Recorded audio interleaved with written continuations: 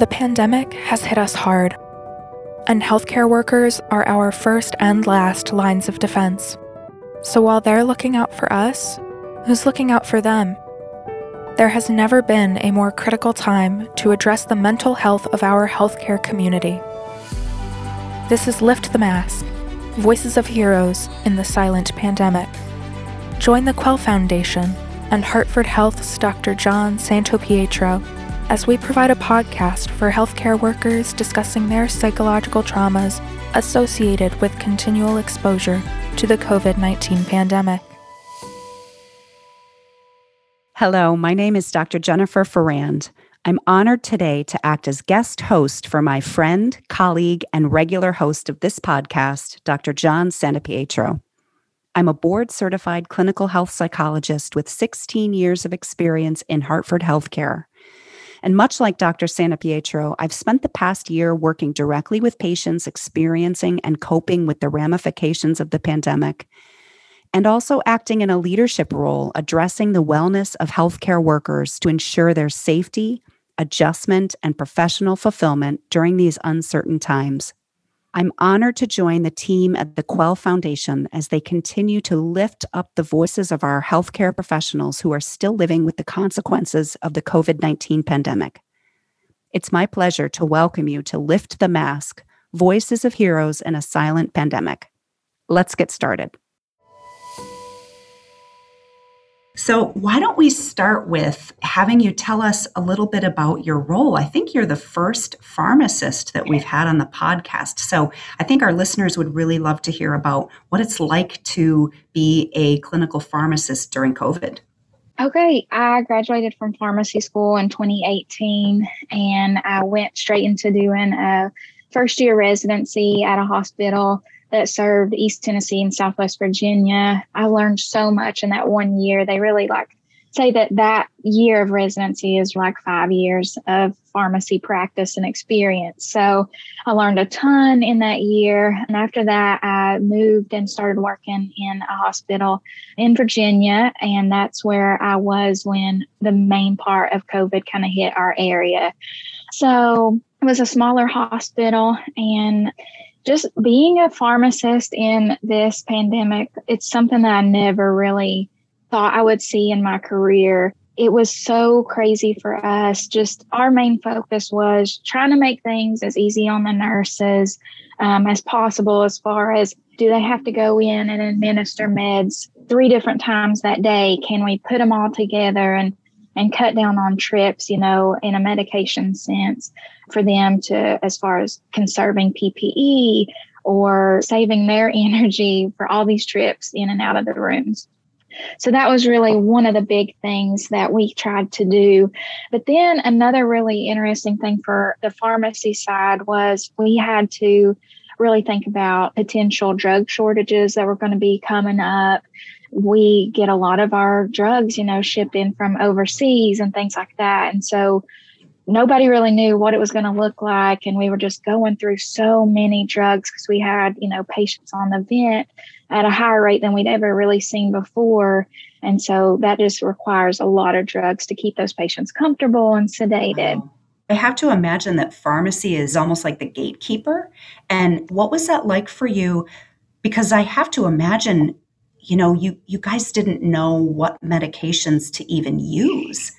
You're exactly right. Pharmacy is such a gatekeeper when it comes to, especially antibiotics. We didn't have 24/7 ID coverage or infectious disease coverage. And so we're getting a lot of questions as far as that stuff comes, and, trying to make sure we're conserving our antibiotics, and things are just changing rapidly. So the first drug regimen that we had was remdesivir. And so, day to day, it felt like our criteria was changing, and only certain patients could get remdesivir, and we had to make sure that the patients that were being ordered remdesivir actually fit that criteria, and trying to keep in constant communication with our providers on who is a candidate for this treatment. And the same thing kind of went as treatment options became more and more available, as far as the monoclonal antibodies and things like that. And so really just trying to keep up with this constant culture of change as more information is being learned and more supplies are coming in and things like that. Just really, it took just such good communication and like team effort to make sure that we were getting those treatment options to patients who qualified and keeping everybody up to date on as far as how much we have and what we can use and what's coming and what's changed and everything. So yeah, it was such a crazy time to just like try to keep up. And we're constantly, even not treatment options for that, as far as, drugs that we use to cut down on the likelihood of patients getting clots and things like that. That was always just a concern in trying to figure out what's the best way to treat these people. And so, yeah, that communication was like no other time before. Sure. Yeah, I was just thinking about how challenging it must have been to be an early career professional trying to navigate at least three huge things. One is this sort of changing landscape of figuring out what to actually do to treat the patients, and then figuring out how to sort of navigate changing policies and procedures in your organization, and supporting your staff, your providers, and your nurses in addition to treating patients. That just sounds like so much to navigate.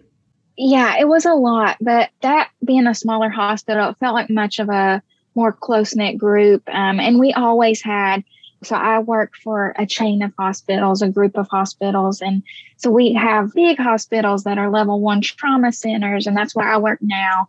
And then we have smaller hospitals. And so it was so good for us to be able to be in constant communication, even with those bigger hospitals, to say, okay, like, you guys are seeing more. What are you doing?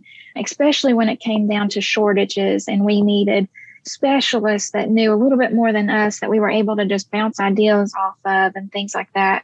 So just that whole, like, it felt so close and tight knit, but we had bigger resources to reach out to. And as a whole, hospital group, we had information sharing like never before. Yeah. A number of our podcast guests have said something like this, that like people really rose to the challenge. And not only, it sounds like within your hospital system, there was improvements in communication and teamwork, but that also probably with other hospital systems, there had to be increased communication and teamwork and collaboration as well.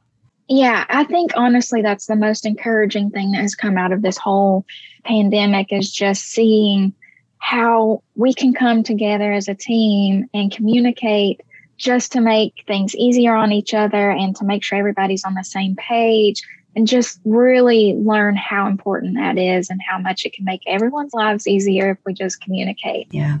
So tell me, Heather, what were some of the hardest parts about this experience for you personally, in terms of your work life? I am an only child, and I'm very, very close to my family. I was only 30 minutes away from them, and I'm used to spending a lot of time with them. And so when the pandemic hit, I wanted them to know exactly how important it was to be very safe. And so we kind of talked about that, and we decided, I'm not going to go around them. If I was, I would stand out in the yard while they sat on the porch or something. They would come by my house and I would stand in the garage and they would stay in their truck, things like that. So that was definitely hard. And I just kind of refill my cup is by hanging out with my family and my friends and stuff. So that was definitely tough. You kind of had to just figure out new ways and get creative on how to stay close and feel like you're, hanging out like you always would. Probably the hardest part, well, absolutely the hardest part. My dad actually ended up passing with COVID, and I can kind of delve into that.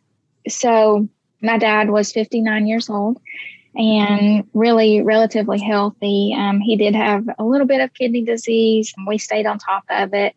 He was doing perfectly fine. And when this all started, I had a very honest conversation with him and told him, if you get COVID, it will not be easy on you.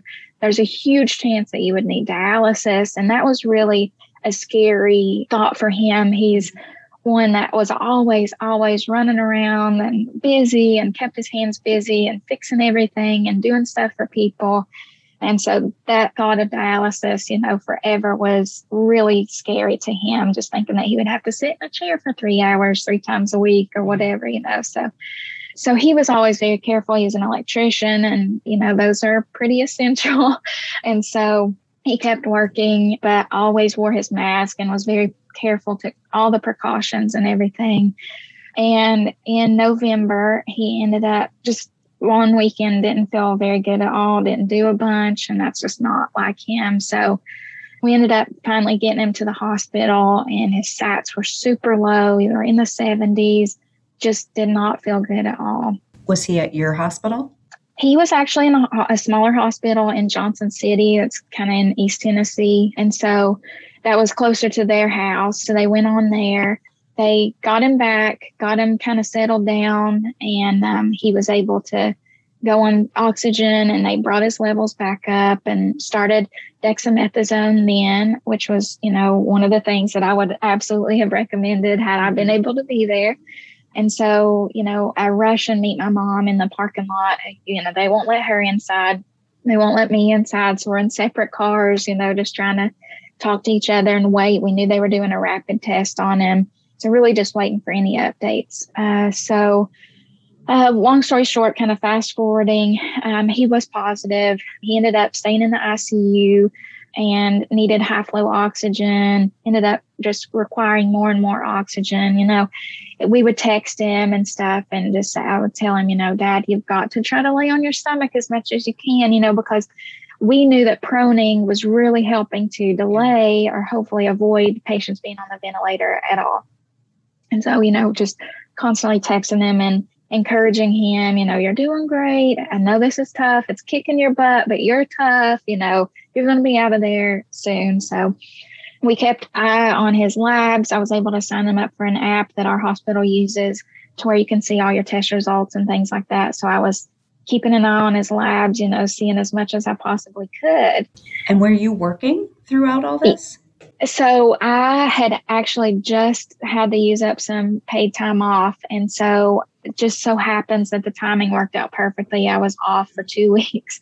I had never had that much time off in my whole entire life. So yeah, I'm a true believer in, that God has plans bigger than we can ever imagine. Mm-hmm. And so I had no idea that then I would need that time off, but God did. So I was actually off, which was probably made it even harder because I was just obsessing over what would I be looking up? If this was any other patient, what would I look? Is there anything I'm missing? And he was getting the best possible care. And I was so blessed, the nurses never got aggravated with me calling and asking for updates, or they would call me, without asking. And we were in constant communication, and I knew they were talking to him and hanging out with him as much as they could, and just encouraging him as well. And that meant the world to me.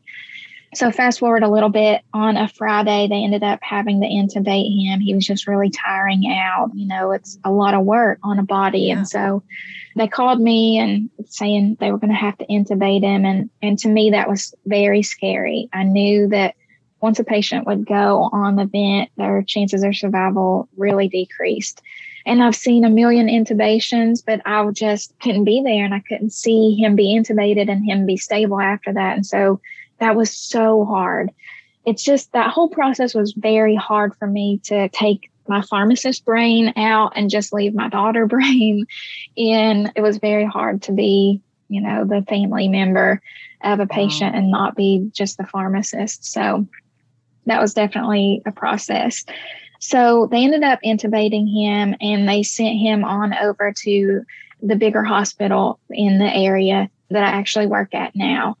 He was being taken care of by a doctor that I actually worked at my smaller hospital. And so that was so reassuring that I knew that doctor. I knew he was amazing. So I had no doubts at all that he was getting everything he needed and more.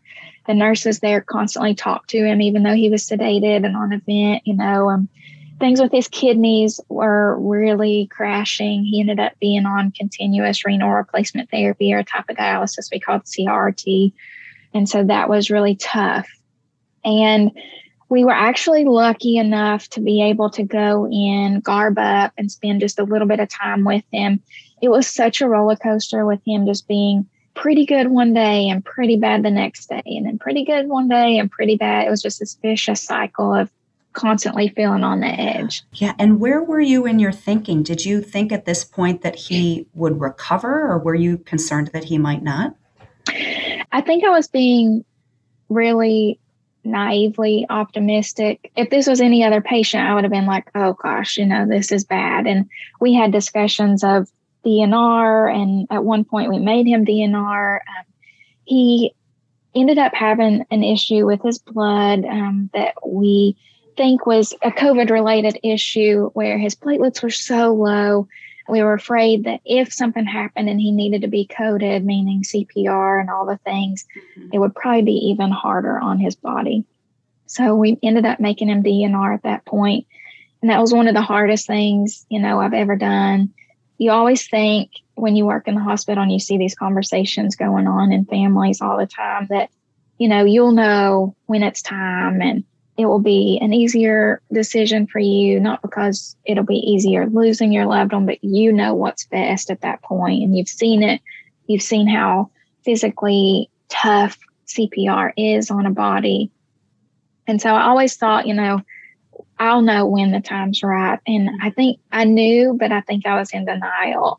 Same thing goes with labs. His labs kept looking worse and worse every day. And it got to the point where I wouldn't even get on there and look at his labs because I was so afraid of what it was going to say the next day. How can it get any worse?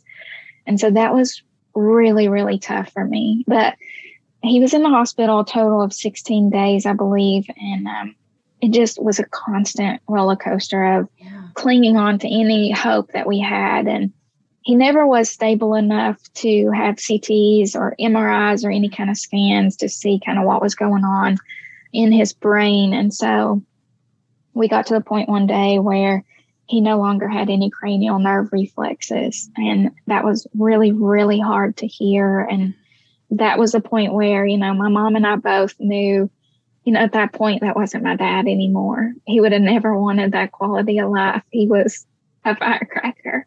And so luckily we were able to be there with him, and we made him come for measures only, and they came in and extubated him, and we held his hand and, just talked to him and just thanked him for all the good memories that we had, and just, he was, the best dad that God could have ever picked for me, and he was an awesome, awesome human being.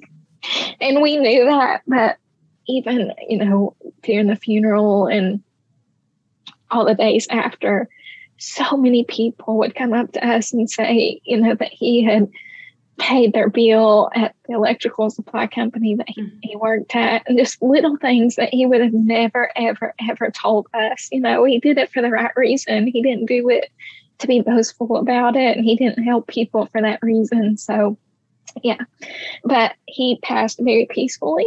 It was exactly the way that he would have wanted it. And you were there with him? We were, yeah. We were all garbed up, but that was okay.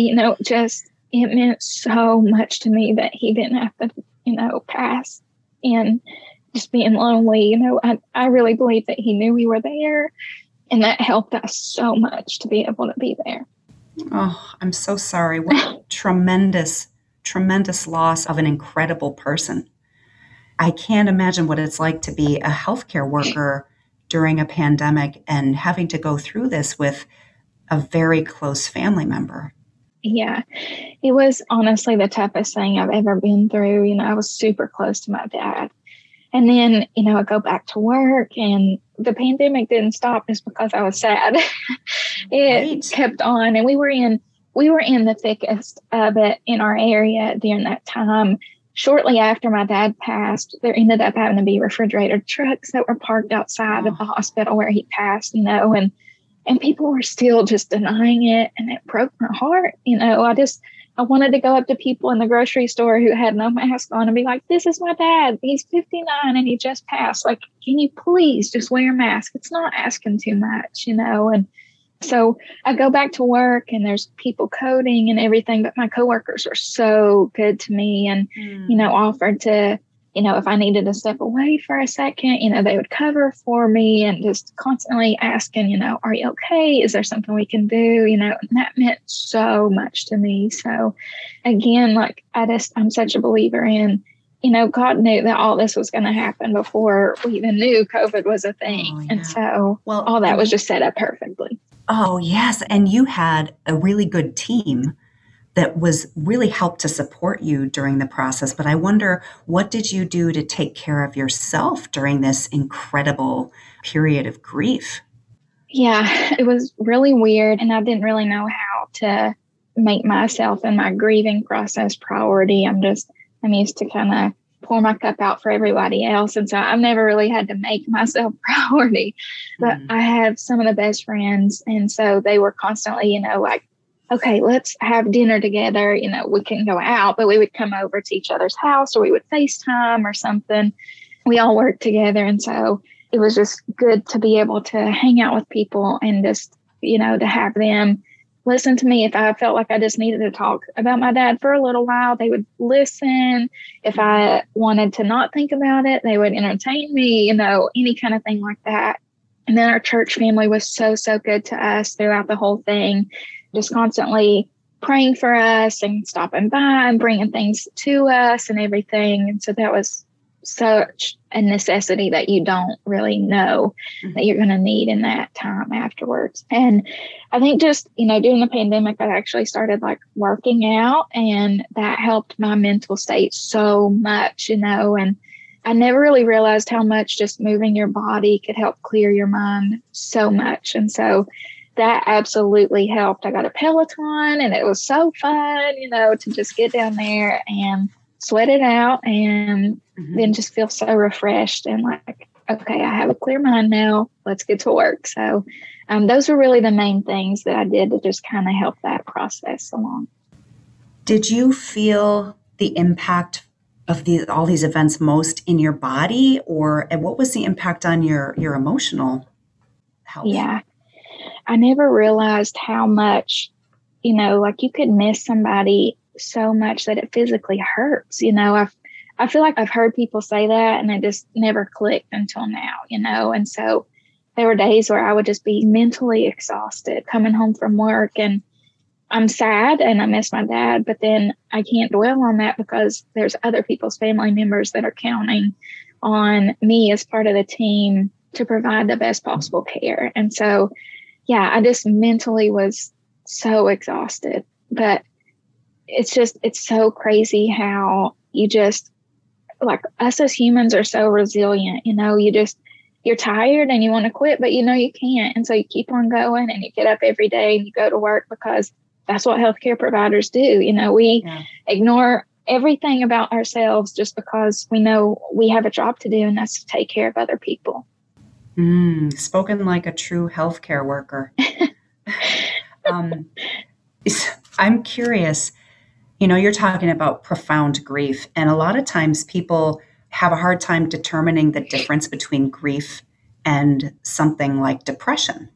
So tell me about, what was that like for you? Did you ever think that you might have depression or anxiety or a mental health concern? Yeah. Throughout, pharmacy school, I had friends that kind of dealt with depression and anxiety. And I think as a pharmacist, I think it's just part of your genetic makeup that you have anxiety. We're so type A that I definitely think I have struggled with anxiety before. And that was definitely something that I noticed kind of picked up, as I'm going through the grieving process. But I've never been one that I felt like, I've always been very, very encouraging of my friends to go to therapy and everything, but I've never been to that point where I feel like, okay, now is my turn. I think I need to go, And I always thought, okay, therapy is something that once you're having a hard time, then it's time to go. But now more than ever, I've kind of come to this realization that you should never wait until you have a problem to go. It's like medicine. We think so hard on preventative medicine. So why would I not think preventative therapy would be a great thing? And even like working out, we're so excited to tell people like, oh, I go to the gym and I have a Peloton, I go every morning at 6 a.m. Like, why am I not proud enough to be like, oh, I go to therapy? It's great. Like, we're not there yet. And it's such a stigma that I hope, is on its way out to where I work my body out, and yeah, I work my brain out too. Like, they're just as important as the other, because that's just another way to help me fill my cup up to make sure that I can continue to pour out into other people. Mm-hmm. Yeah. It's interesting that, we work out to keep our bodies healthy, and that doesn't seem to be stigmatized at all. Yeah. Everybody would agree that's something we should all do, spend time on. Yes. But you're saying it's a parallel that you should go to therapy to keep your mind and your emotions healthy. There's a question here for us to ponder, like, why is that stigmatized? Yeah, it's so important. And it's so crazy how, and one day it just randomly hit me. I was like, I feel like, oh, I go to the gym and that sounds so impressive. So like, why can people saying I go to therapy not sound just as impressive? Why do we think like, oh, they must have issues? Like, it's so crazy. I hope that mindset is on its way to changing, and people think it's just as cool to go to therapy as it is that you go to CrossFit or you do whatever, I hope that just changes. What is your advice for what we might do about that as healthcare workers, as healthcare organizations, to change that narrative? Yeah. So I know during the pandemic, they often send out emails, saying we have access to people who want to talk to you if you feel like you want to talk, just to try to help avoid burnout, because that's been such a huge issue during the pandemic for healthcare workers. And so, yeah, I think just constantly providing, especially hospitals, this is my only career. So I don't know how it would look in other settings, but, hospitals especially, just continuously reminding their employees, like, we have resources, and it's not weird if you feel like you need to talk to somebody, if it means you want to talk every week, or you want to talk once a month, or you just feel like you want to talk when you want to talk. I think it's so important for the management and things like that to just encourage their employees, like, you're your best employee when you're taking care of yourself also. Mm-hmm. And so that, I think, has been so encouraging to actually see that happen, and know that they care about burnout and they want you to take care of yourself so that you can help take care of others. I think as healthcare organizations, we've done a really good job of making resources available to people, but it's in this sort of opt-in fashion, meaning like the services are here, but you have to be the responsible party and avail yourself of the resources. And so I think we'll be doing a better job if we sort of switch it so that the services are opt out instead of opt in. Like, it's part of our culture that we give you these resources. Everybody gets a behavioral health visit or a wellness visit. Everybody has access to some sort of exercise facility maybe. And if you don't want that, you have to actively opt out. But we've built it into your work life. We've built it into the culture of our organization because we value it. That's an awesome point. Yeah. Just that phrasing, it makes it feel like more of the norm. Yeah. And we've talked a lot about anxiety and depression and exhaustion and burnout on this podcast, but I think one of the things we haven't touched on so much is grief. You bring a different perspective to this conversation because of your personal experiences. So I wonder, Heather, where do you think you are in the grieving process? I never really realized how weird grief is. It's just, there's days that you're like, okay, this is fine. I'm sad and I miss him, but I'm good. And then there's days that you're just like, ugh, this sucks. And I'm really sad. It's just, it comes in such waves. And I've seen so many quotes about, grief just being this thing that it's like your heart still has that love. It's just not really sure where to go. And I think that's so true. You have this feeling of, you miss that person so much. And, we're believers. And so I really think that, one day I'll see my dad again, and he'll have a body that has great kidneys and no COVID.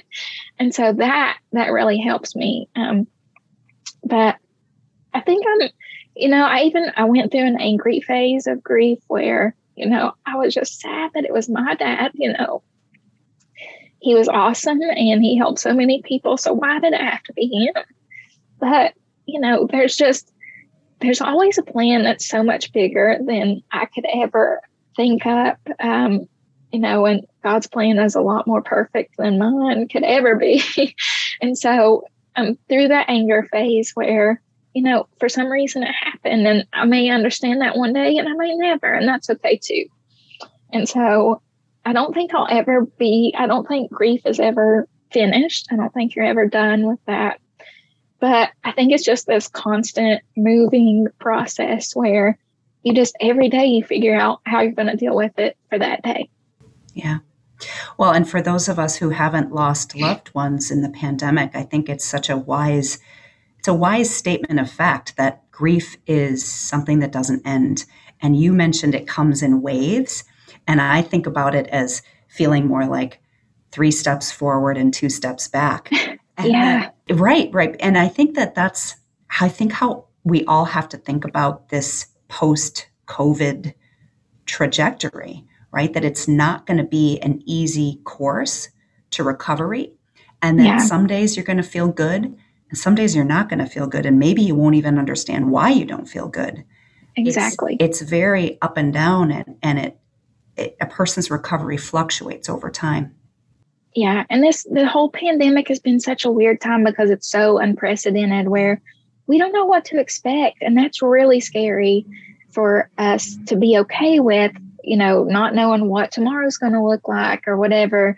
Once we finally got vaccines, like, is this going to really help or not? And so it's been such an unknown territory that I think it's been very hard for us to just wrap our heads around and process the fact that it's okay if we don't know what tomorrow looks like. We'll figure it out. Yeah. I loved what you said about your heart is full of love, but you don't know where the love should go. And it reminded me of something you said when we talked before, that you have such a servant's heart. And I thought about, this being so, I think, normal for healthcare professionals that we serve others. I wonder how much serving others has been part of your grief journey. Yeah, absolutely. And I think also, I get that from being a healthcare worker, but I get that from both my parents. My mom is absolutely a servant to every meaning of the word, and my dad was too. And so I think it was just like ingrained in me to have that attribute. And so the whole time I was dealing with this process, I kind of just prayed that God would use this situation and me in this situation to whatever purpose it was supposed to be for.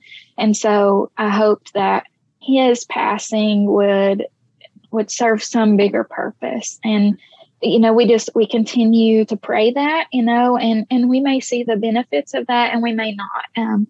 But so many of his friends have just said, like, he was such a good person, and it makes you want to be a better person, just remembering how good he was. And so that just like blesses me so much to know that his friends were encouraged by his attitude so often. And so, but yeah, so back to being just a servant, I think, just constantly with my friends and my family, just always reaching out and saying like, okay, what can I do for you?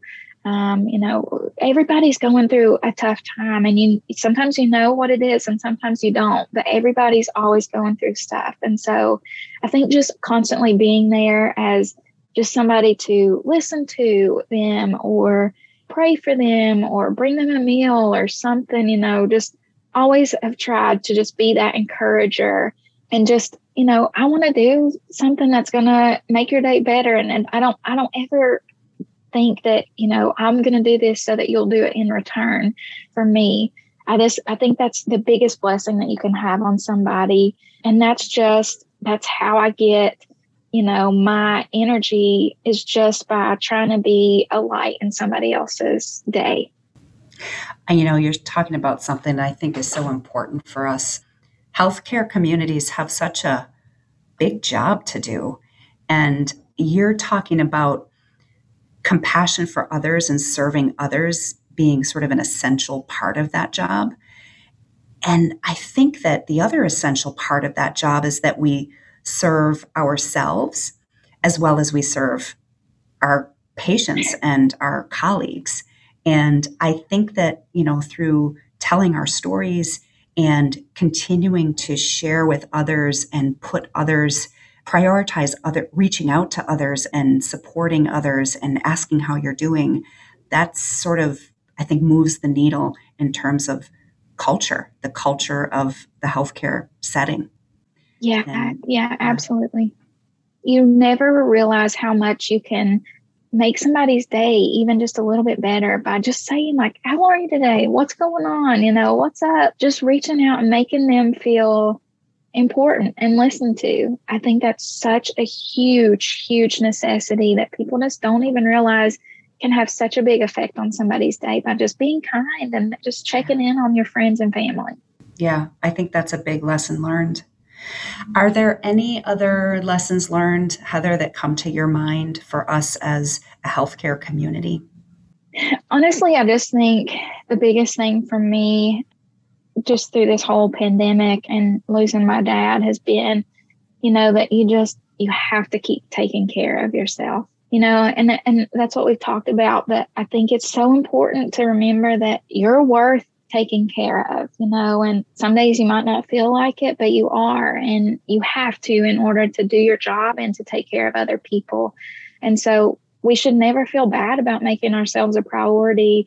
I've seen like so many just funny things on social media about self-care and how huge that has been through the pandemic, but it doesn't matter what your form of self-care is, whether it's, you're going to do a facial mask or you're going to take a walk down around the park or whatever that looks like for you is so important to just continue to check in with yourself and make sure that you're, just keeping yourself a priority. And that way you can keep on making the best out of your day in order to take care of other people. Mm-hmm.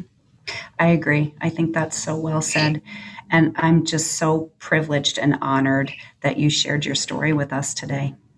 I'm so thankful that you guys are doing this. I've listened to so many. I just listened to the one with the infectious disease doctor yesterday, and it's just so encouraging. And I think it's really important for healthcare workers to get this opportunity to listen to other people just so that you feel validated and not alone, that you're like, okay, I'm validated in my feelings, and other people are feeling these same things too about this uncertainty and unknown.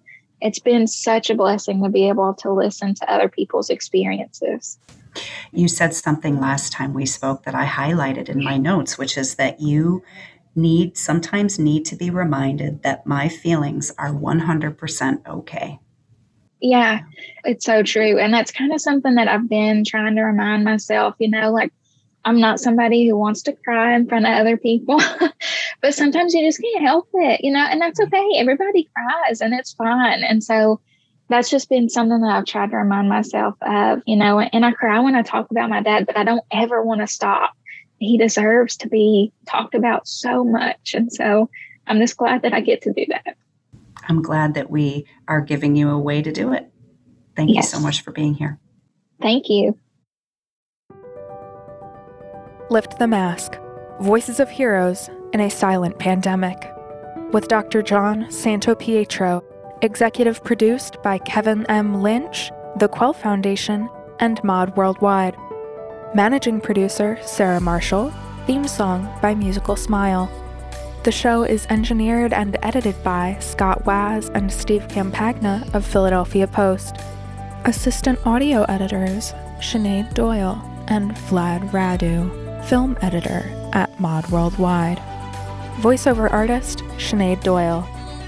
Research and development by Colleen Lowe, Nick Lee, Jessica Ripper, and Caitlin Spurlock.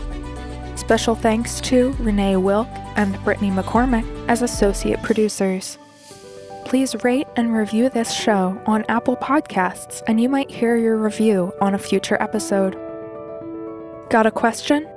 Email the Quell Foundation at liftthemask@thequellfoundation.org for sponsorship information or to find out how you can share your story as a guest on a future episode.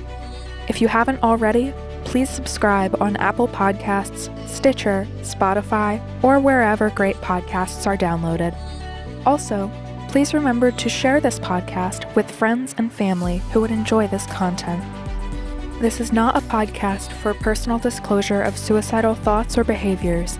and is not a substitute for seeking help from a licensed mental health professional. If you are in crisis, please call 911 or go to your nearest emergency department for assistance. Call 1-800-273-TALK. That's 1-800-273-8255, or text HELP to 741-741 if you're thinking about suicide. The Quell Foundation is a registered 501c3 not-for-profit organization benefiting the over 62 million Americans living with a mental health illness. Tax ID 47-512-7883.